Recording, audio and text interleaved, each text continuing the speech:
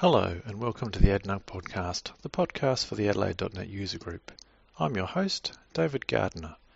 This is the second recording from our April 2019 meeting about Blazor with Ben Lahn. And now, over to the presentation. Coming to these events now for, 5 or 6 years. This is my 5th presentation, I think, so for you who've been around, you have to listen to me again. Sorry about that. Going to talk about Blazor today. Blazor is a up-and-coming technology. It's not something I'm doing at work. As you can see here, I'm just tinkering with it. I'm always trying to tinker with something. So I work for Matrix Group, and I'm the architect there, and we build commodity handling solutions. We're in real-time SCADA platform. We build a 2D and 3D interface for operation control of mining and terminal control systems, so like engineering control consoles. And we have 3D and 2D interfaces that support those operational requirements. So that's what I do in my day job. It's not web stuff. We do have a web platform, but I don't normally work on that very much. So what I try and do outside of my work is just do something that's a bit different. And normally I do the whole JavaScript thing. I've been playing with JavaScript for years, as you can see there.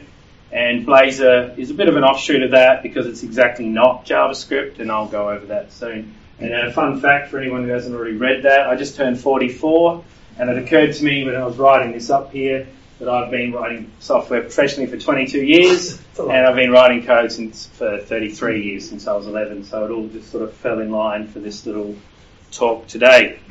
So that's enough about me. So what is Blazor? Well, Blazor is a .NET-based single-page application framework, so it's in the same vein as React, Angular, Vue, Aurelia, whatever you're currently doing.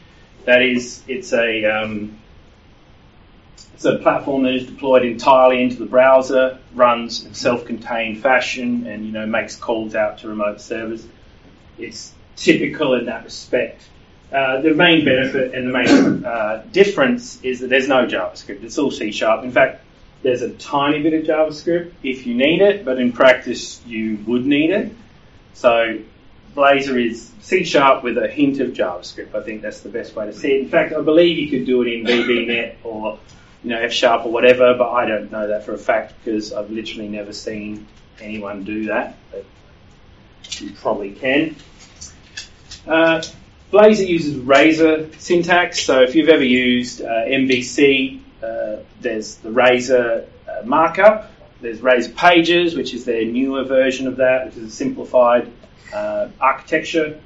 And it's pretty much the same programming model as that from the top level. Like when you look at it, it's hard to make the distinction between Razor or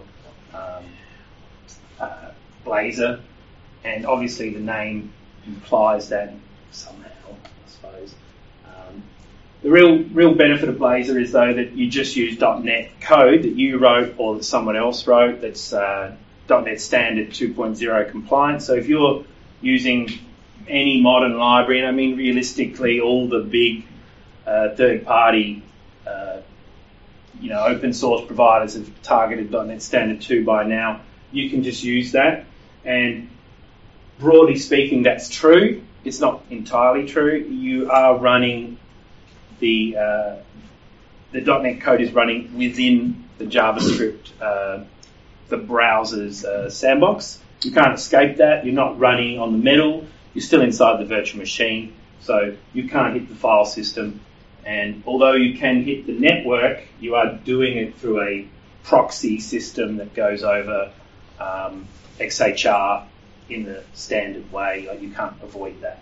So that's the crux of the .NET side. You trying to avoid it, Jack? No. It's all right. I like the way it's at the Christ of .NET. It's like, yeah. Right. So it works in any modern browser, and I did look that up, and the definition of modern browser is all browsers except for IE. And I think that's intentional. Like, they just didn't want to change it. Whoever depends on it doesn't want it to change. If you ever worked in a corporate IT department, you know what I'm talking about. IE is horrible. See, well, no, the IT departments that love IE being what it is the important thing. So obviously it works in Edge and all the Edge variants of the future. So if you were thinking about a modern design, well, that would be an easy change. Importantly, it can interop with JavaScript, and this is actually critical to the design of your single-page application, because one of the core features of the underlying infrastructure is that the execution model can't access the DOM. It can only do logic. If you want to talk to the DOM, you've got to interop through the JS layer. So Blazor has provisioning for that. It's fairly high level. You don't really need to think about it too much, but it is worth keeping in mind. If you did want to bring up an alert dialog or a input or something confirm or whatever, that has to be JavaScript. There's no way around that unless, even if you want to generate DOM and all that, you still have to do JavaScript. But Blazor is abstracting all that, so as much as I've said that, you probably don't need to do it. But under the covers, you definitely do. Now, the final point is important. And everywhere I read a document about Blazor, everyone starts with this. I thought I'd put it on the front page. Blazor is experimental. It's unsupported. It doesn't work. Don't use it. It's not ready. And as an aside, I was saying before we come here today, before we started, I've been using it, and that's entirely true.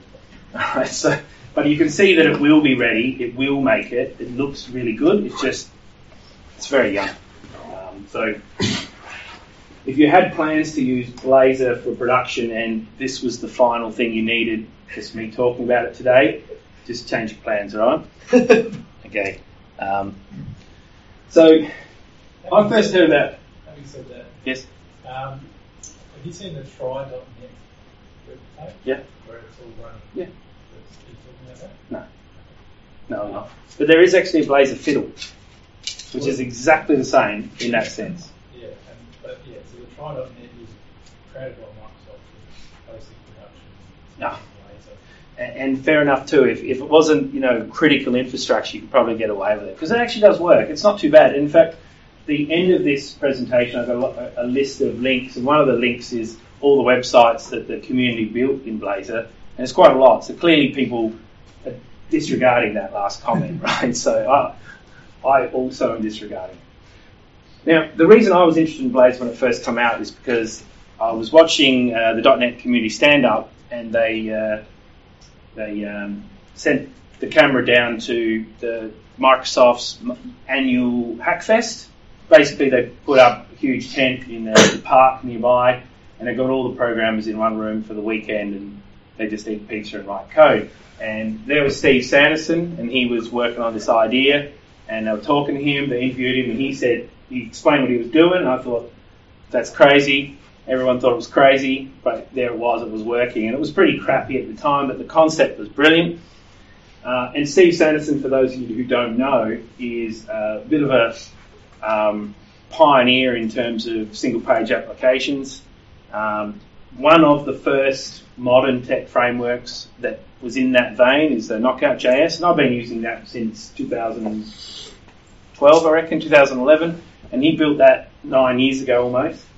And it was really the first MVVM type architecture in the browser using JavaScript. And look, by modern standards, it's a bit crusty. It's all attribute based inside the markup, and lots of comments, syntax, and whatever. But it's quite clever. And his mind, he knows how to solve this problem. So I had a lot of faith in him. In fact, that article there that I've got a link to. Is a presentation of his initial ideas. It's quite interesting. A lot of that's changed. His initial designs were very different to what we have now. Basically, he wasn't using .NET, but using basically an undergraduate's open source, abandoned C-style version of a minimal .NET that he'd done for his graduate program. That's right. And that version was able to be bootstrapped into WebAssembly. So that was the thing that they were working on. It was a bit of a tough start, but that was good enough. And I can't even remember what it was called. But read the article if you like history, because it's quite interesting. What's interesting about Blazor is that Steve Sanderson he built this as a open private project, just hacking on it. Then he got the Microsoft time investment through the Hackfest, but soon after he'd incorporated a lot of Microsoft people into hacking on it, and it gained enough notoriety inside DevDiv that they basically brought it in as a bit of a experimental trial, just to see where it could go. And it was tucked in under ASP.NET, which is where it still is. And out of that's come something very interesting, and that is that the fundamental design of using Razor for pushing and the Razor component model has been extracted out of Blazor, okay, and is now a part of ASP.NET Core 3 in Preview 3. So if you don't care about WebAssembly and Blazor, but you love the component model, you can actually use Razor components as a .NET Core 3. So it's not ready, and in fact I find it a little bit buggy, but it's not too bad, and I'll show you some of that briefly. But it is exactly the same programming model. There is functional differences between the way the hosting is occurring and where the execution is occurring. I'll go over that, but fundamentally it's the same code, which I think is pretty cool, because in theory you could actually swap out your Razor components, which is a server-based technology, and push it into Blazor without any changes at all. So if that comes to pass, and my experience is it's not that clear-cut just yet, but I think it will be, I think that's a very powerful paradigm.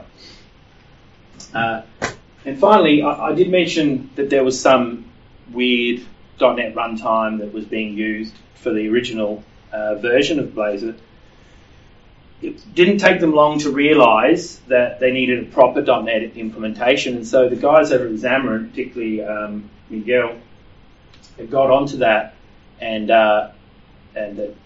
they used the Mono runtime, which is a very small, compact, efficient C-based runtime, .NET runtime, and they built Blazor on top of that, okay, and that's super powerful. So those guys have been critical in making this happen, and I think that when you combine the .NET Dev group and the Mono group, it's just a super powerful group that could be producing this, and I think that the results of that are... sorry, did I jump ahead there? Yeah, I did. The results of that, although not yet proven, they do look very promising. So look, this section, what is WebAssembly, could be the whole talk. Honestly, it's not very specific to .NET. In fact, not one thing about WebAssembly has got to do with .NET. So, and further, last month we already talked about WebAssembly. The crux of WebAssembly is that it's a standard. The browsers all support it. There's even a fallback strategy using JavaScript. I can't imagine that's particularly performant, but it does execute. And yeah, it's not supported by IE, which I already mentioned.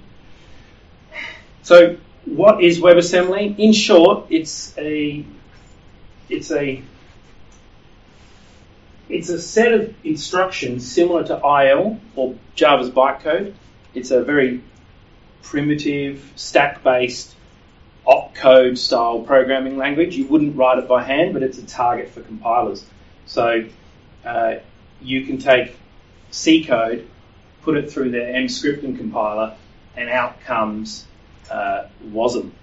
And WASM is basically it has two versions. It's got a byte stream, which you can't interpret, and there's also a textual representation, which you also can't interpret. It looks like Lisp, to be honest.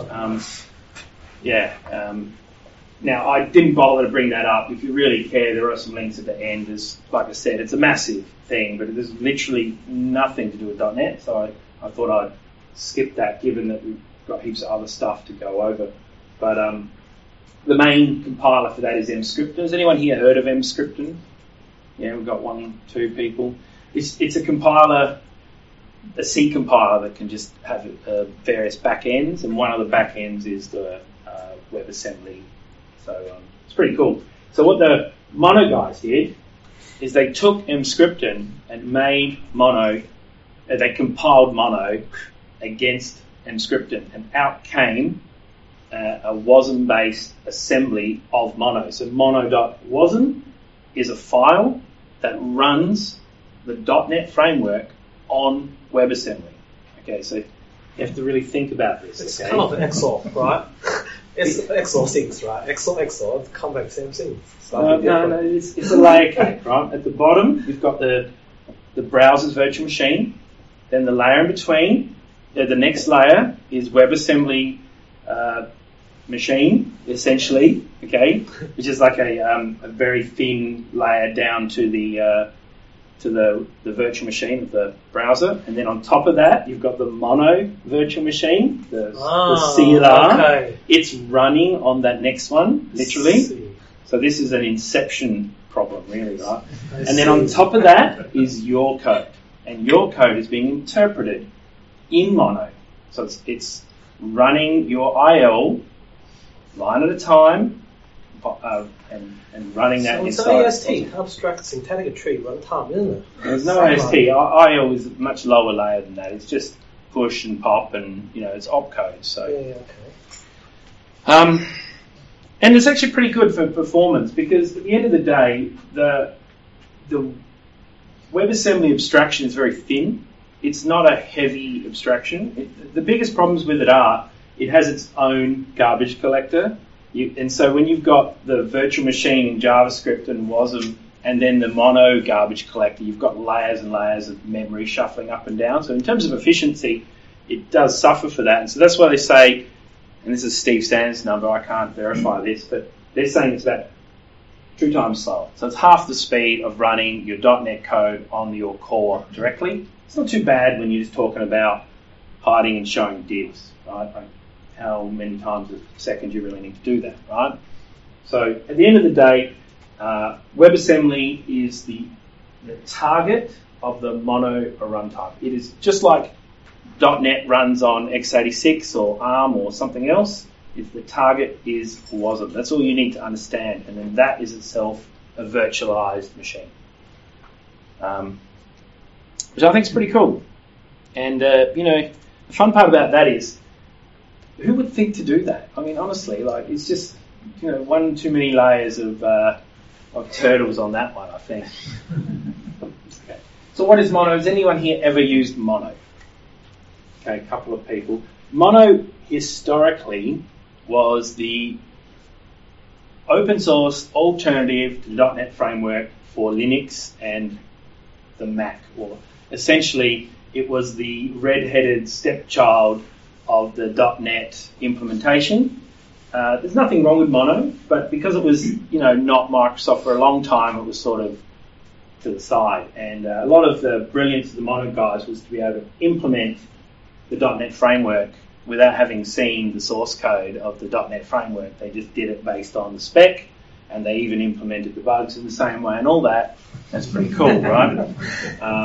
In fact, when Microsoft bought Xamarin, when Mono then became under the umbrella of Microsoft, the first thing the Mono guys did was rush down to the source code and read what the actual implementation of the .NET garbage collector was and various other, esoteric implementations, and they literally ripped out theirs and replaced with the .NET version. So Mono is becoming a version of .NET in that respect. It's all the core things are being assimilated.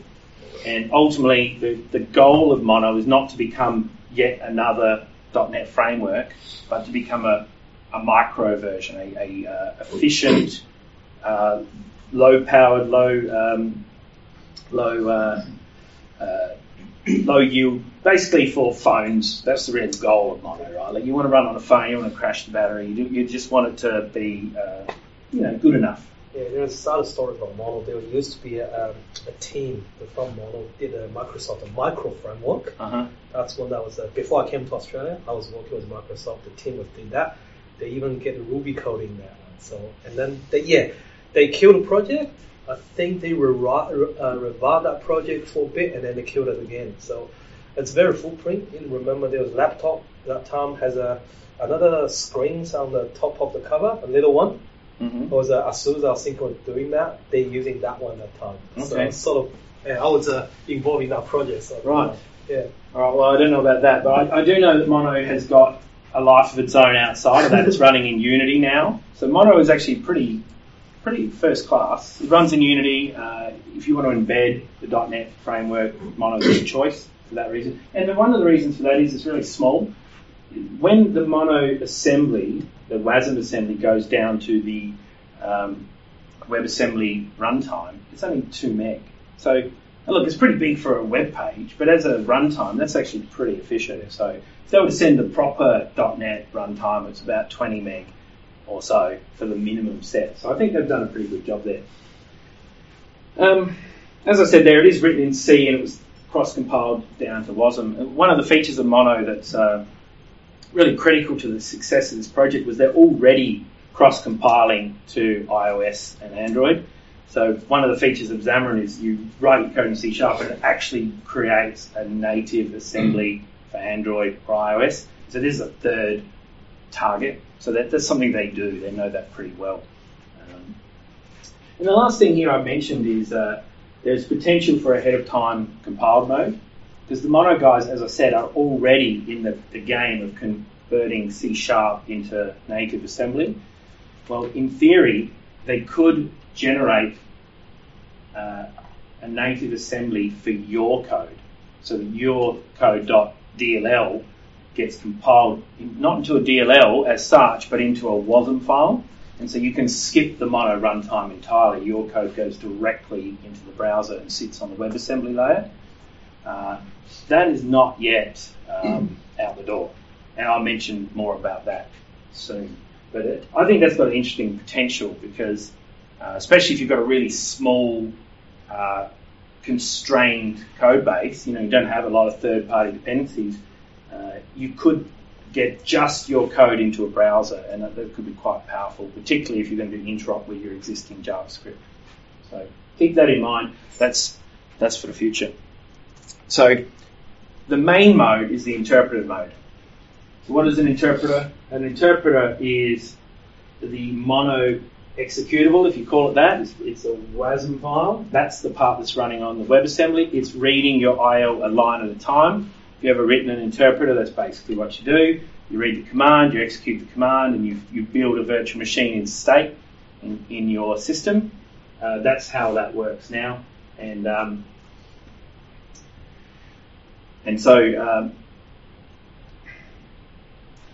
So as I said in that first line, your code is not involved here. This is just the Mono runtime itself. It's executing your code as data. Your DLL is actually just a pile of instructions. It's executing them in interpreter mode.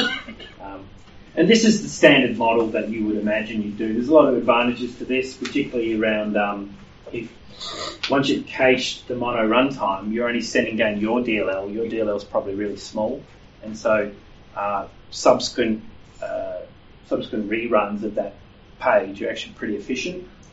And the last point here is really key. It's not jittered.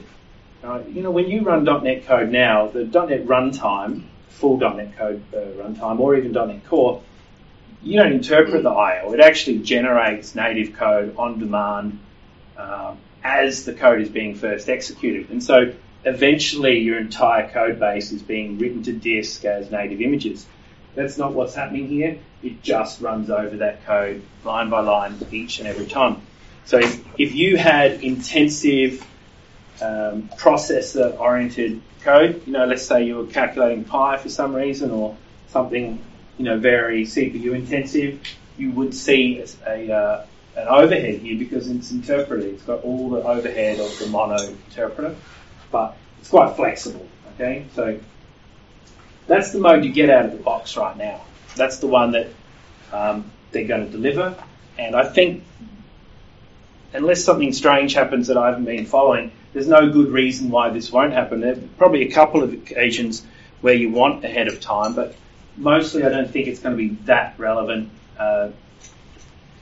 So the difference here is, as it says here, you do your standard dev work there, but then you recompile your DLL to WASM, and this process here is essentially converting IL to WASM either as part of the compiler step or maybe as a as like a publish step or something like that.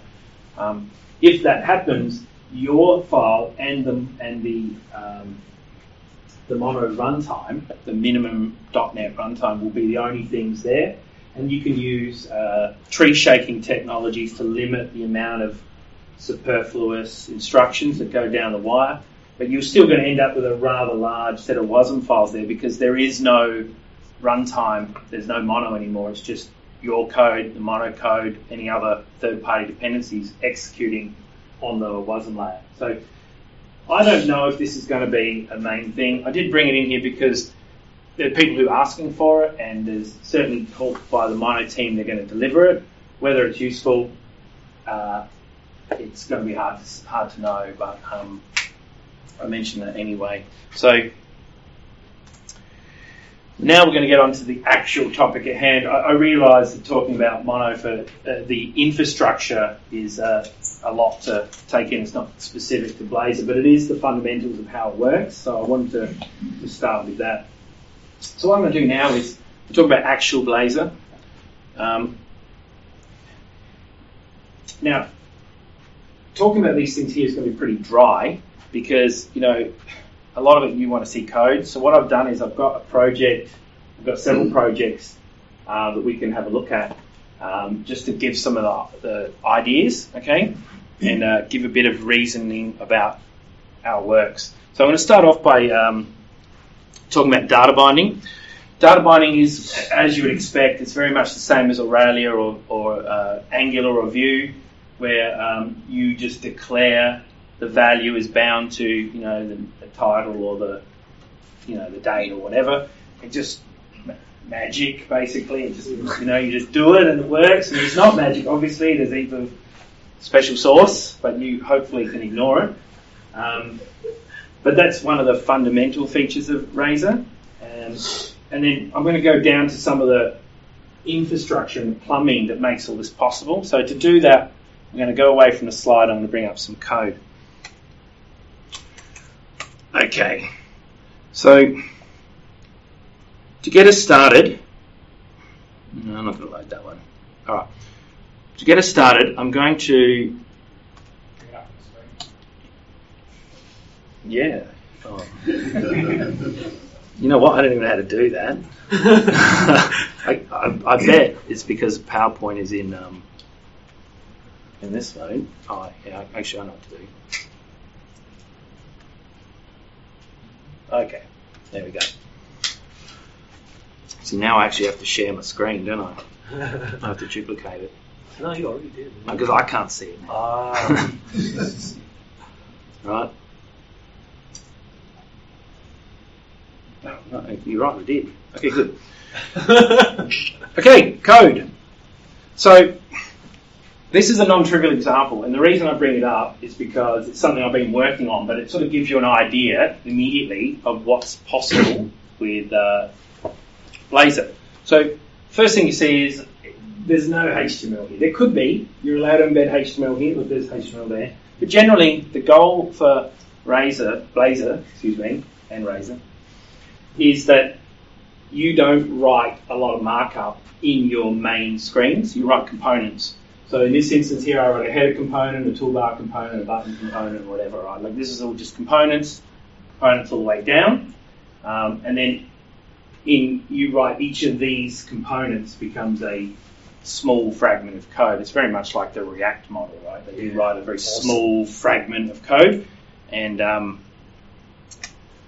you know, like as you can see here, I've got a pile of files. They're all the components, right?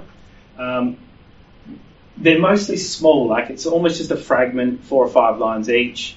But the idea is that you can build very basic but very functional code that way. So I'm just going to fire it up just so you can have a look at it.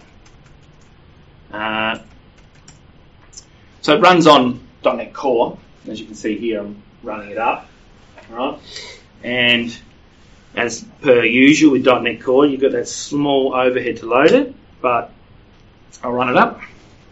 And so you can see here I've got a wait, and then it loads up. And if you go to the network tab there, you can see we're doing a non-trivial amount of loading, but the page come up. It's not too bad. Yeah, interesting. Right? And you can see here that it loads lots of stuff, and it's not too bad overall, but it's not going to win any awards for fastest page load. But it's actually not too bad. This is a fairly decent computer, but it's not special. And I haven't actually run it on my phone yet, but I've been meaning to. But this page here is, I'm going to bring that up next to the code so that you can hopefully get a sense of it. Oh, I know that's in full screen mode. That's why I'm still happy. There we go. So you can see I've got a header, I've got a body. The header's got a toolbar with buttons, etc., and it all maps pretty cleanly, right? Like we've got a list here, and the list is bound to books. It's pretty nice. Like as a programming style, you'd be pretty happy to write this. To me, as I write WPF all day long, I like this. This is good. It's clean. It's really easy to work with. There's not many downsides to this. Now, just to be clear, when you see this, that you think, well, what's I on this and I on that? The CSS is the Ionic CSS from the Ionic framework. I'm not a CSS guy. If I have to do CSS, I'm not happy. So yeah, I just stole their CSS file, but I haven't used a single line of their logic. I just wrote, the minimum amount of code to make it look the same. It's not perfect, so I'm going to call this Ionic Inspired. All right. Actually, I have a name for this. I'm calling this project Blazion. It's Blazor and Ionic. All right. Now, for anyone who's actually, I'm going to just show you this because my son loves it. There it is. That's Blazion. Okay. That guy. Does anyone recognise him? Come on, you own up to it. No. No. Right. My son's 8. This is Blazion from Yukai or I don't know. I think it's Yukai. Yo, doesn't matter. Yu-Gi-Oh! That could be it. So, see, no one's owning up to it. Yeah, right. I know that. Right? This guy. So, look, my son walks around saying this guy's name all the time, right? And I was one day thinking, what am I going to call my project? Like, that is the name, right? So, look, I don't have the license for that, but we'll just pretend I do, okay? So, I think it's pretty cool. I'll just show you a couple of things here. Actually, I'll hide that side panel for now. That's the code. We'll go to that in a minute. But the first feature of Blazor, actually, I want to make a small detour, and that is to say, I said earlier that there was a spin-off to the Blazor technology called that's found its way into ASP.NET Core 3. It's called Razor Components, and Razor Components is the technology umbrella term that they're now using in marketing. The strange part about that is the technology for this that you're looking here is also called Razor Components, okay? And Blazor, the technology marketing term, uses Razor Components, as does Razor Components. Now, I don't know what they're thinking. So you've got two different things, Razor Components and Blazor, and they both use Razor Components, okay? So what are Razor Components? It's just markup, right? It's essentially modern tag helpers. Okay, so if you've done anything with the previous iterations of MVC tag helpers, that's what this is. I think it's a cleaner version of it, and quite frankly, I'll never go back. When you build in Razor Components, you always build a component. So this thing itself is a component, the index page. You've got this metadata at the top, and that's essentially the same as you'd have if you were building Razor pages, server-side stuff. You're saying, these are my routes, nice and easy. I've got to pull in some using clauses, and I've got some base class. Okay. Now, if you go anywhere on the internet and have a look at Razor or Razor Components or Blazor, you're going to see this. Okay. Now, I don't like this, but this is the bare bones implementation. Like this is the demo. This is demo 101. What you see is some markup. Oh, you see you've got the same directive, you've got some markup, and then you've got this functions block. So you can just put all your code right there. There's no class or whatever. I don't really like this. You can do this if it was just something minor. Oh, it's called primitive, looks like. Yeah, interesting. Now, it is this Razor extension because Razor components, the product, has got a different extension, and obviously VS Code doesn't know about it. But what happens is the compiler will generate a file and it will embed that into the class that it generates. I don't really like that, but you can see from a getting started basis, it's really nice. You just got some state, you have a function, you can bind your function on click, and you can pass it, you can capture an argument in there. So this is the minimum demo, but it's not even worth running up, because all it is you press the button and the number goes up. If you really want to see that, come see me afterwards. But it is as it sounds. So this actually is Razor components. This is all server side. So I'll run that up later when we get to that section, just to show you how that network trace looks. It looks very different to the one I'm working on. So I'll just jump back to where we're up to here. So data binding, we saw that data binding is as simple as embedding some type of property, like this is a books collection. You can also bind functions. Well, that's an action, as you can see there. Like it's something less syntax, but if you want to capture a state, you have to do it this way. If you don't want to capture state, you can just do this. This is just the name of the function, okay? And that just works. That's pretty cool. So the example being here, you're switching from, I've lost that. It's not ideal. If you're just switching from here to here, well, they just call a function. I could have made that call a function with, an argument, and then you'd have to use that syntax. But if there's no argument, you just call like that. And you can see here I've got this expression captured on the activated. So, it's either true or false, and that just puts that line there. It's not that great, but in terms of the component, it's pretty clean, right?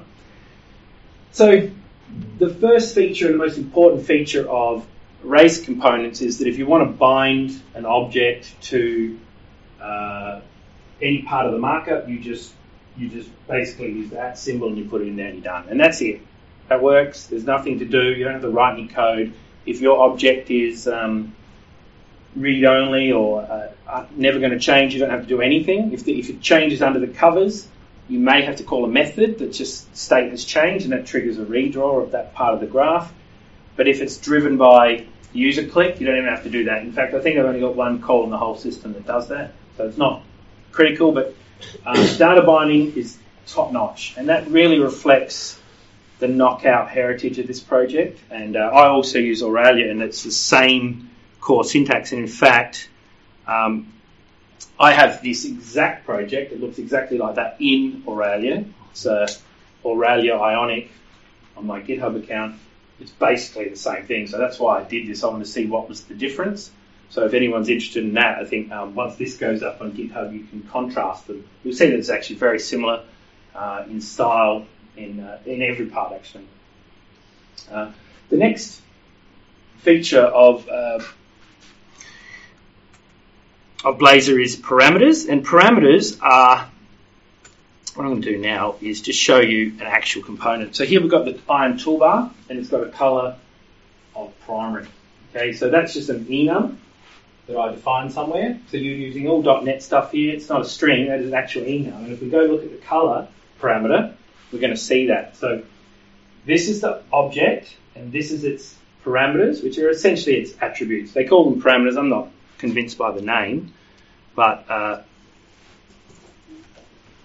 let's have a look. So we'll start with the markup. It's just HTML and a body, basically. So we're going to ignore that for now. And we'll look at the component. There it is. So clearly not a lot going on here. We've declared color, some enum, and it's a parameter. And that's the only thing you need to do to be able to assign that parameter in your markup. It's pretty straightforward. There's another one there, show border bottom.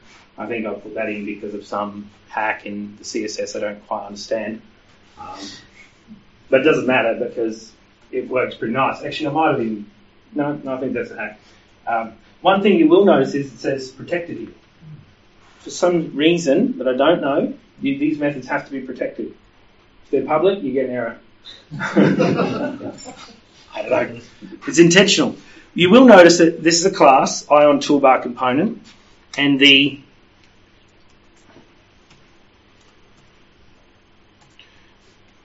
markup inherits from that. Now, it doesn't have to be like this. I could have put those small chunk of code there. This is a style thing. I like to do this. You would think that this would generate a partial class, and you could just write the other partial. It doesn't do that. I don't know why. So you have to use inheritance. It's a bit annoying. I think they're going to fix that. Like, that's what partials are invented for. That would be nice, but inheritance not that bad. And you'll see here, this is the unpleasant Ionic CSS that you don't want to write every time you put a toolbar down, right? And the CSS is interesting because the element name is part of all the selectors in Ionic, so it's really key that that's what you deliver. Child content is quite interesting. I'm going to talk about that now. That's a type of parameter, and it's a type of parameter that we're going to just drill into. I'm going to have to remember to pin this. What's that? Why possibly rights become protected?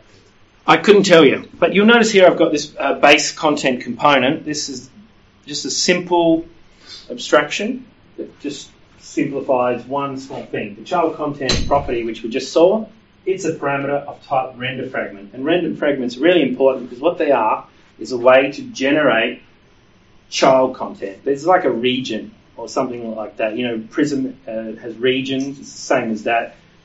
It's like a slot if you use Aurelia, which is part of the web components standard. And they're really quite clean. You can call this whatever you like. But you can see there, if we go back to the index page, all of this becomes that child content at runtime, right? And so it's quite elegant. You can just nest them. High order components. Yeah, it's a composition model. It's very clean. It's really, I think, very powerful. So if you just went away today with the understanding of parameters and render fragments, you'd be pretty far along the path of being able to write Blazor, because that's the bulk of it. There are a lot of extension points that I've been looking into, but that's really it. The rest of it, you know, we're not going to do this, but if we went through every file, it's 99% horrible CSS and the odd little conditional logic just to, you know, turn one thing on or off. Okay, so it's really basic. And mostly it's not worth looking at. Mostly. So the things that are worth looking at are things like cascading values. This is an extension point that gives you a lot of power. The example that I want to give is when we load this page up. Let's say I click on this here. See, I get the spinny weight, you know, that pretends that it does something, which it doesn't, but, you know, there's actual sleep code for that. You don't want to have to write that in every component, right? Like, that's the sort of thing that you want to have done in architecturally. You want to have that done top level, right? Yeah, so in many times you write this using some type of event architecture. You know, you do a publish and something subscribes, whatever. You could do that here. I didn't. I think that was too much overhead. So what I did instead was I do need to load up.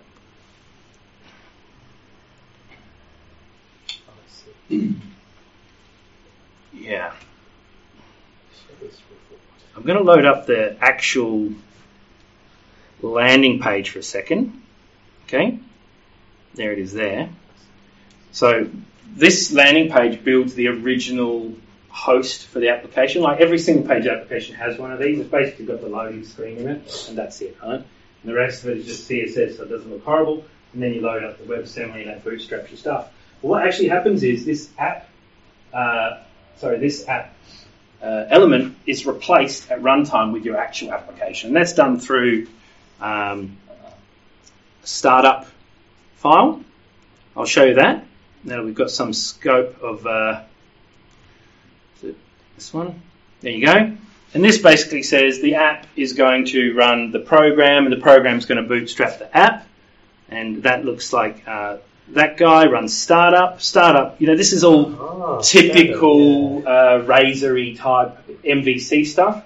And then finally, run the app in the app element. That's it, right? So what is the app? Well, ultimately the app is is the Ion app class, which is the wrapper class around the whole thing. Okay, so in Ionic framework, you must have an Ion app at the top. It's the root. Everything is inside it. So I put this spinner in here. Okay, it's pretty cool. But so now only the app has a spinner in it, and if we want a signal from some logic, hey app, start spinning, well, you've got to have a way to contact the app. So you could have a global, some sort of static somewhere. That wouldn't be classy. No one's doing that these days. So what you do instead is use this cascading value.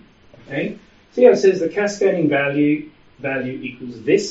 Syntax is a bit awkward, but what we're basically saying is I'm going to declare in the outer scope a value of this, which is essentially goes into a dictionary saying, well, the this type is Ion app, and so I've got this Ion app in the dictionary, and then anything inside that scope of the cascading value, we'll be able to retrieve it by walking up the hierarchy to look for it. Okay, so inside the index component, you won't see any reference to that. But if we go to the markup for this file, I've written. I'll just make that a little bit bigger.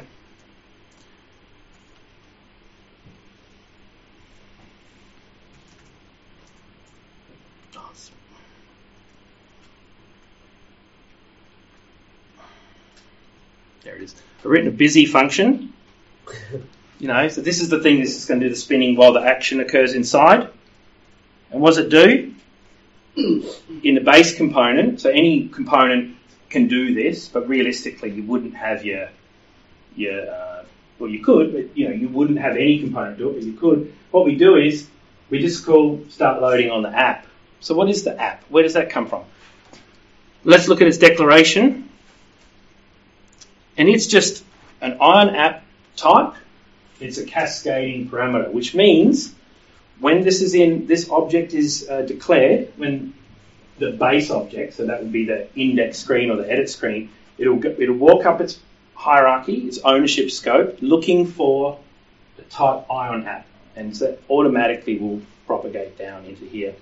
So this paradigm is used for a lot of things.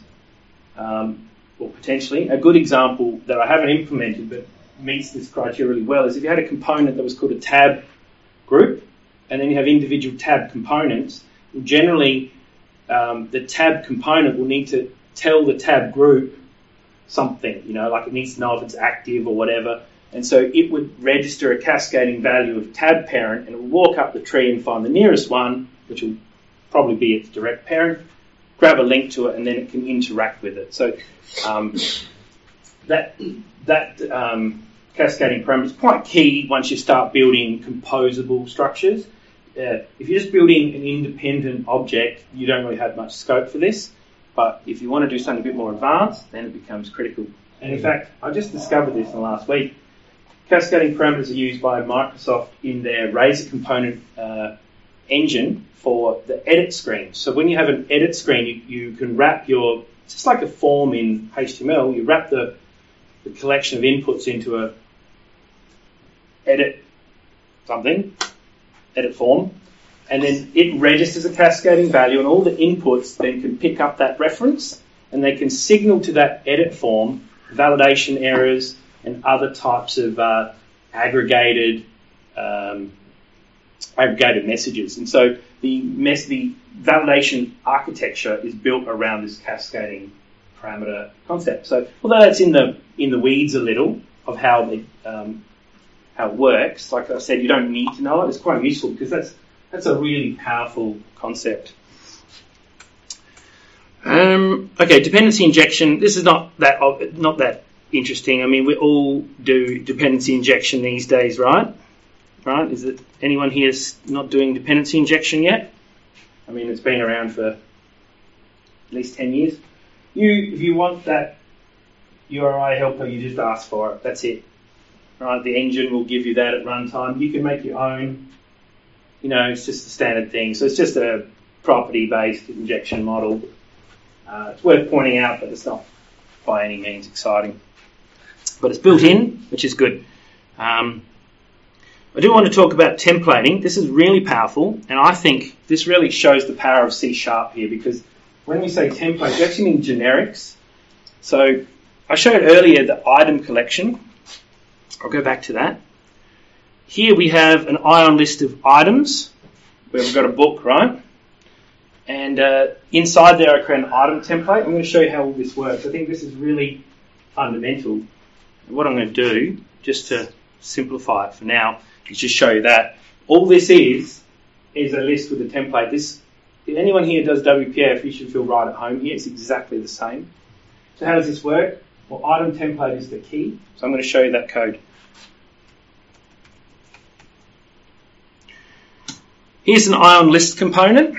Remember, there is some markup, but it's sort of pointless. It's just a for each loop or something. Ah, I see. But you see here, we just say it's a render fragment of T item. Yep.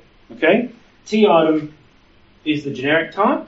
Base, yeah. And then we will just render fragment basically saying the item template will have a context whose type is T item. And then from within there, and when I watch the demos, Visual Studio in particular does IntelliSense on this, but I can assure you the VS Code does not, right? But in the demos, 2019, that works a treat, okay? Now you see here I've got this context. If you don't have context, you get the word context as your iterator variable, but obviously you don't want that, so you just say, I want my variable to be called book in this instance, right? Nice and simple. And then you can just use that in your template. So yeah, VS Code, look, I like VS Code because it starts straight away and doesn't give you any trouble, but it also doesn't help you very much, okay? I suspect that's going to improve. Look, I don't want to get into the depths of all these components because it doesn't really matter. The crux of it is you've got a template. It's item books. Notice how I didn't declare the type books here. You can do that. I can come up here and go T item. Once again, the demo always shows this as being based on IntelliSense. You can do that. You can say it's T item book. But just like in normal .NET, if you can infer the type of T item from the items collection, you don't have to declare it, right? It's exactly the same. So you don't have to put this here, and you don't want to. So I'll get rid of it. So you can see that this render fragment has come up again and again. This is basically the plumbing side of how all this works. And it's quite important. In a minute, I'm going to show you the next level down about what's really going on here. But I'm conscious of the time. This is a big topic, as you can see. And look, I'll skip the rest of it in terms of the actual code. But there's also a layout system, the same as MVC or Razor or etc. So there's layouts. There's also forms. I mentioned that briefly. There's an attribute-based validation. So if you have your standard... does anyone here use attribute-based validation at all? Right. So if you... Sorry, I love this stuff, so this is right up my alley. If you're doing MVC or you're doing WPF, there's infrastructure to support binding to the object and digging out metadata about whether it's valid or not, and then rendering that in your UI. Pretty much automatic, right? Pretty much automatic. You do that right. It's very, very clever, and out of the box they're doing all that right. Like you'll just put one tag in, one validation message structure, and you'll just get that straight out of your markup. So I think that's pretty cool. I won't go over that because we're going to run out of time. I can feel it. But the power is there. You can see that, right? It's very expressive. It's .NET all the way down. I only showed you C# code. Everything just functions. You'll see the code is not...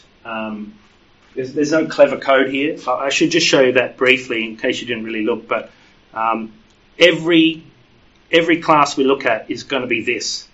It's just that, and that's it. You know what I mean? It's just nice, clean C#. I was that close to doing this presentation in VS Code instead of PowerPoint. I was that close because I was. Next year I am, all right? I was that close. That's annoying. Right. So you've got lifetime hooks here. I've got over here. Yeah. We hook into the init method and we do some work. Here's another example where I needed to get this item, and manipulate its classes and things at runtime. This is a cascading value, and this is because cascading parameter. This is because Ionic, if you make a label floating, it has to affect its parent's item CSS. It has to actually add a class to the parent. You could imagine in jQuery you just write some parent selector or whatever. Here you have to do it through their mechanisms. So once again, cascading parameters, they pop up all the time. But generally, there's not much going on. Like here, a click. Well, obviously a label could be clicked, right? It's just an action. It's all things you do every day. Like as a .NET programmer, you won't be overwhelmed by any of this. So briefly, I'm going to mention Raise Components once more. What is Raise Components? It's exactly the same thing except one thing. It doesn't run in the browser. It runs on the server. And the only thing that goes to the client is the markup. Now you might imagine, hey, that sounds a bit like web forms, right? The server does all the calculation and then it sends it over the wire. And remember update panels? Is that what they're called, Dave? You were a web forms guy. Okay, a few old guys here going, yeah, I remember that crap. Update panels were a revelation, right? Because you didn't have to fully cycle your web form to get some part. You should imagine Raise Components being update panel on the individual component that needs a change. Okay? So there's no JavaScript to do that, incidentally. There's a small amount of, there is actually a small amount of JavaScript that you don't write. Okay? And how does it know? Well, they use SignalR. They push the deltas down the wire using SignalR for you. You don't have to do any of this. And so for every connected client, they maintain the entire state of the UI for that client. And every time some state a change comes up, they push out the delta. It's pretty cool, right? Because that's essentially what's happening inside Blazor under the covers in the WebAssembly layer, right? It's doing that. You click, it calculates the delta and pushes it into the DOM. So they abstracted that in such a way that they just use a SignalR back channel instead of in process through WebAssembly. So SignalR in terms of in WebAssembly, the rendering page or the backend? SignalR is just sending the delta. So it's saying, but the thing is the WebSocket establishment, is that from the WASM or it's from the backend? There's a small amount of JavaScript that does the bootstrapping when you're using Raise Components. Yeah, right. And you just include the line. You don't have to look at it. So what's really good about Raise Components is the final line here. And the reason I bring that up is because you can't debug Blazor at all, right? It's a nightmare.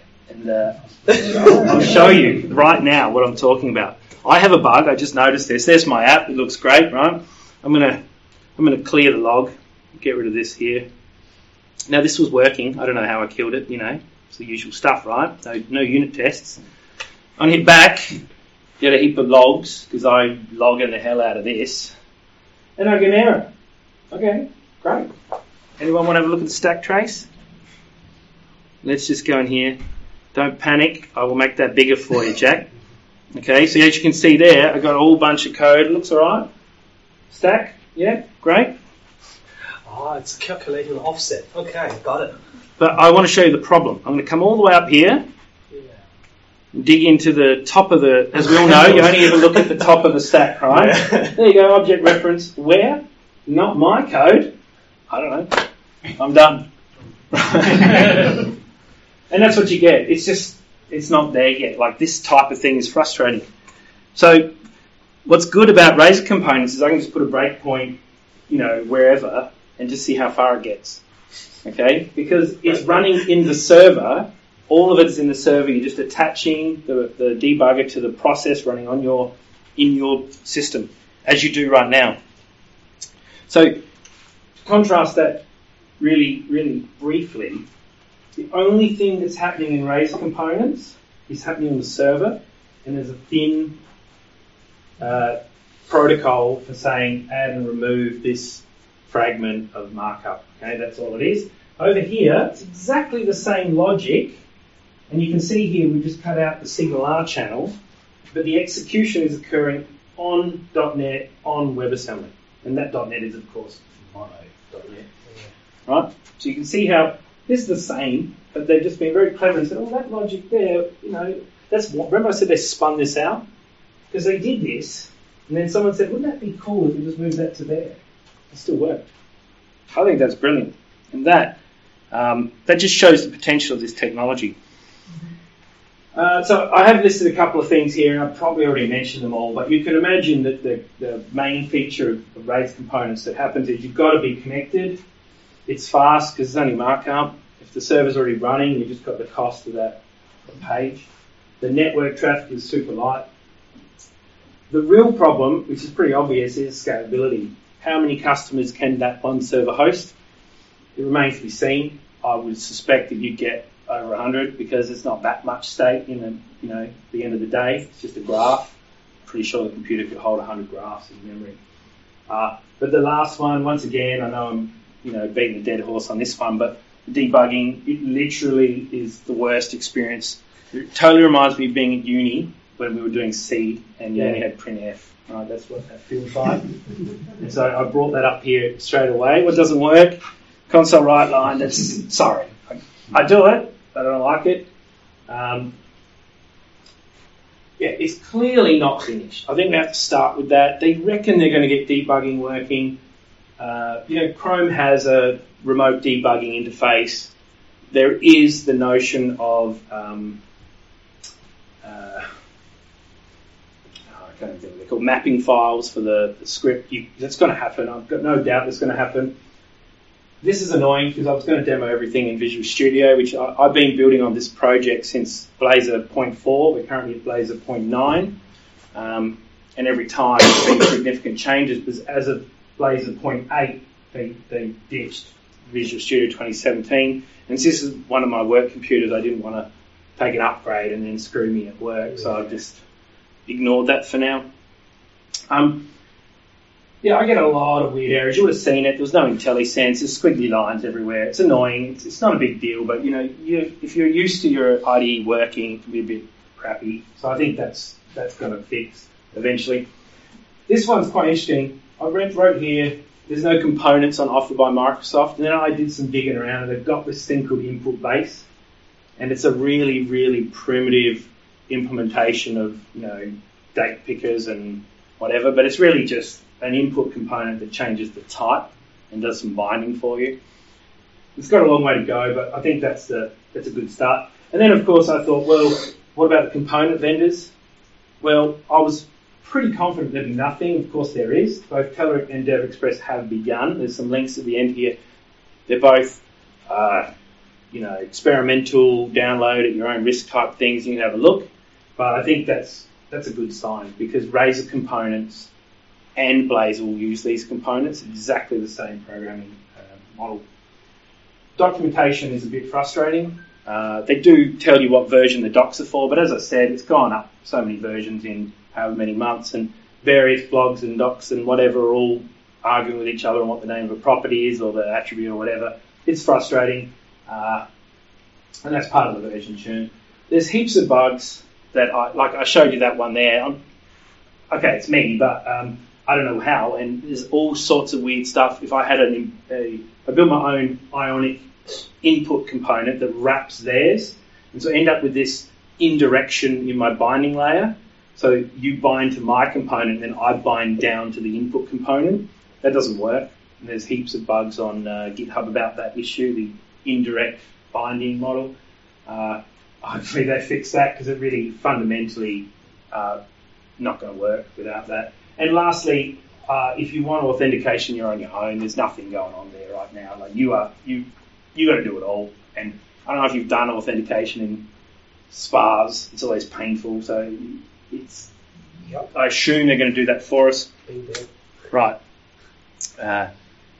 So everything I showed you is Blazium. That's my library. It's not done yet. I will ship this to GitHub soon once I fix up a couple of quirks and whatever, just for you guys to have a look at. That'll be linked on my my webpage. So if you are interested or you want to contact me, it's all there. So I've got some links here as well. I'll give this, Dave, can we serve files yet on the Meetup, or got some system? Oh, got the Slack channel, right? You can put Slack. So I'll put on the Slack channel this, if you are interested in having a look. One thing I want to show you, even though I've already taken up 3 of your extra minutes, is, and I'm not satisfied with just looking at the code and going, it looks good. I want to know what's happening under the covers. So I want to show you what's really happening at the next layer down. If we go into the object folder, one thing you learn about Blazor, Razor components is that everything is generated. There's no runtime stuff going on here. Everything is a generated C sharp file. So I'm going to show you some of that. We're going to go to the top of the index page, which we have had a look at already. Here it is here.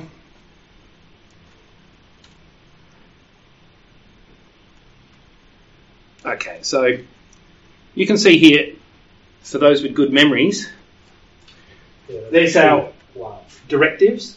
Okay, there's our base class, and then this guy.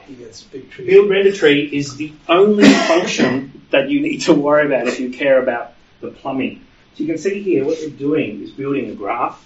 Okay, and every time this, I know it's impressive, right? But what we see here is, look, open component, ion header, add some attributes. This is all code I wrote, right? They just mapped it into this graph. And you might think, well, why did they do that? Well, the answer is, if you want to be efficient with the way you detect changes, you need a graph, right? You need to be able to say, this thing changed, therefore I need to move up the graph and find the layer that needs to be re-rendered, okay? And so what they do is, notice all the IDs here? That ID is used in the SignalR channel or the DOM update channel to say this part and all of its children need to be patched with this, right? So the engine is going to calculate the delta and push it down. That's pretty much how React works as well. This diffing model is, give or take, how all the SPA frameworks work now. And I think that's pretty cool, because then when you get further down, we're just going to go to the ion icon function here. You're going to see it's the same again, right? There's a simple component, there's not much going on, but you can see at every level we're just recursing down into the render fragment. The reason I bring all this up is the programming model supports you doing this yourself. Okay? I know. So what I did was, to start off, I just grabbed the code out of there and stuck it in the override, and yeah, it works, right? It's literally the same thing. They generate that for you, or you can do it, right? That's up to you, right? So let's have a look at one.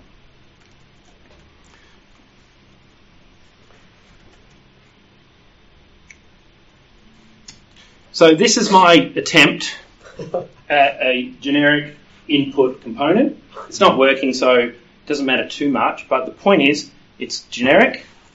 It's got this input element, which is a render fragment, and it's got some code on it that's going to build that. Okay, that's my goal. I want that, but I want to do it. And you might think, well, why would you do that? Well, the answer is sometimes you need conditional logic. For example, disable. You know, there's this attribute syntax in HTML is quite common, where the attribute has no value, that its existence is its value. It's essentially a Boolean. Now, you can't do that in the markup side of Razor. It needs to be either an attribute or a content of an element. So if you want to do that, you've got to write that code yourself. So there it is, if disabled, add that. Okay, and even then, I have to do this. See, I have to put a value in. I mean, I could have put anything in, I suppose, but you may as well put property name, right? So I took that, scaffolded it out, stole the code from the object file, put it there and added the ifs in, and it worked. I was pretty happy with myself. Okay, and that's all that is. But note this. This is the cool part. What is an input element? Anyone want to guess? You probably already saw. It's a render fragment. Okay, that's all it is. Everything is a render fragment.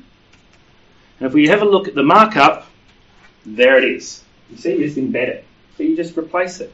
And that's pretty cool too, because in this instance, I didn't replace the entire render fragment graph. I just replaced a part of it. So you've got a lot of flexibility here. It's very powerful. And I think you have to do this at the end of the day. I think it's naive to think, oh, you could just work at that top layer. If you're writing your own components, you probably have to do this. Mind you, if DevExpress and Telerik and all those guys get their act together, you may not. And that's what I'm hoping, because it is a bit awkward. But you can see here, I just declare a type param and we're off to the races. It's pretty straightforward. So you can see there really is a lot of potential here. It's a little bit early, but I'm looking forward to this. I really am. Any questions on this? Anything at all? What's the chances of it being another Silverlight? Well, I mean, the reason this won't have the same problem as Silverlight is that Silverlight was killed by Apple indirectly, right? Apple said no plug-in architectures on the iPad. This is WASM. WASM is already on the iPad. It's an open standard. It's just built on top of open standards. And if you use the server model, they can't stop you unless they shut down the WebSocket. So I don't think this is going to get hobbled because of political reasons. And I do see that this is an evolution of Razor Pages and MVC before it and Web Forms before that. So I really think this has got a future. I really do, actually. Mind you, I'm not so sure about Blazor just yet, but definitely Razor components. You can see a lot of people see the value in that. Concern to me is WebSocket. Well, you don't have to do it, so I mean, it's just... No, that's just my main concern. How's it a concern? WebSockets are in every browser. Yeah, but the things, the component communication for security, some things are just like some people just don't open that. You don't have options.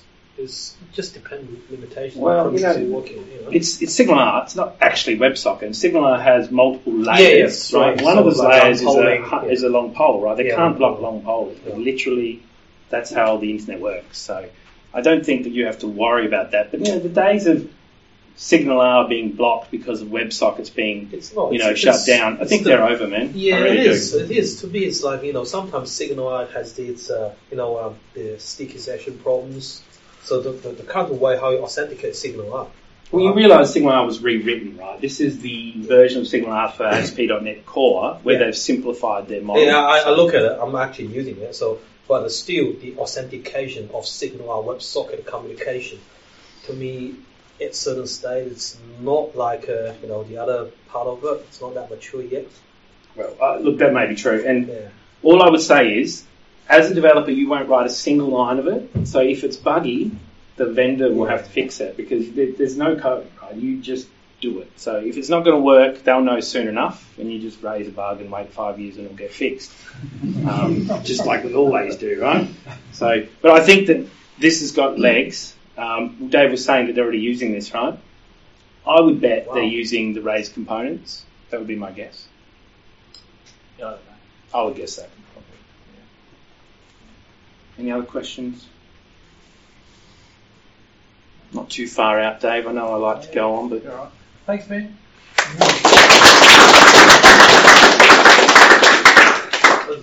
Very entertaining talk. I did see Steve Sanderson and Dan Roth do a talk on Blazor at the summit, and that was also very entertaining. So there must be something about Blazor that really makes for a really good presentation. Well, I should say, although I didn't read out all the links in the end of my PowerPoint, one of the links is Steve Sanderson's very good presentation on NDC 2019. It's way better than mine. In fact, I watched it last night just to make sure that I didn't miss anything. It's really good. He does talk a bit slow, so just turn it up. I reckon 1.5. But it's brilliant. And he goes on way more detail, way more polished than I am. And totally watch that. Yeah. I guess, without giving any NDA stuff away, I've sort of been putting WebAssembly and Blazor in I'll wait till something settles down with that. I'm just not going to pay attention. But having seen the demo at the summit, I thought, actually they're devoting some resources to this, and this looks really interesting. I could see some potential for it. So, well, without giving away the NDA, then did they mention Raise components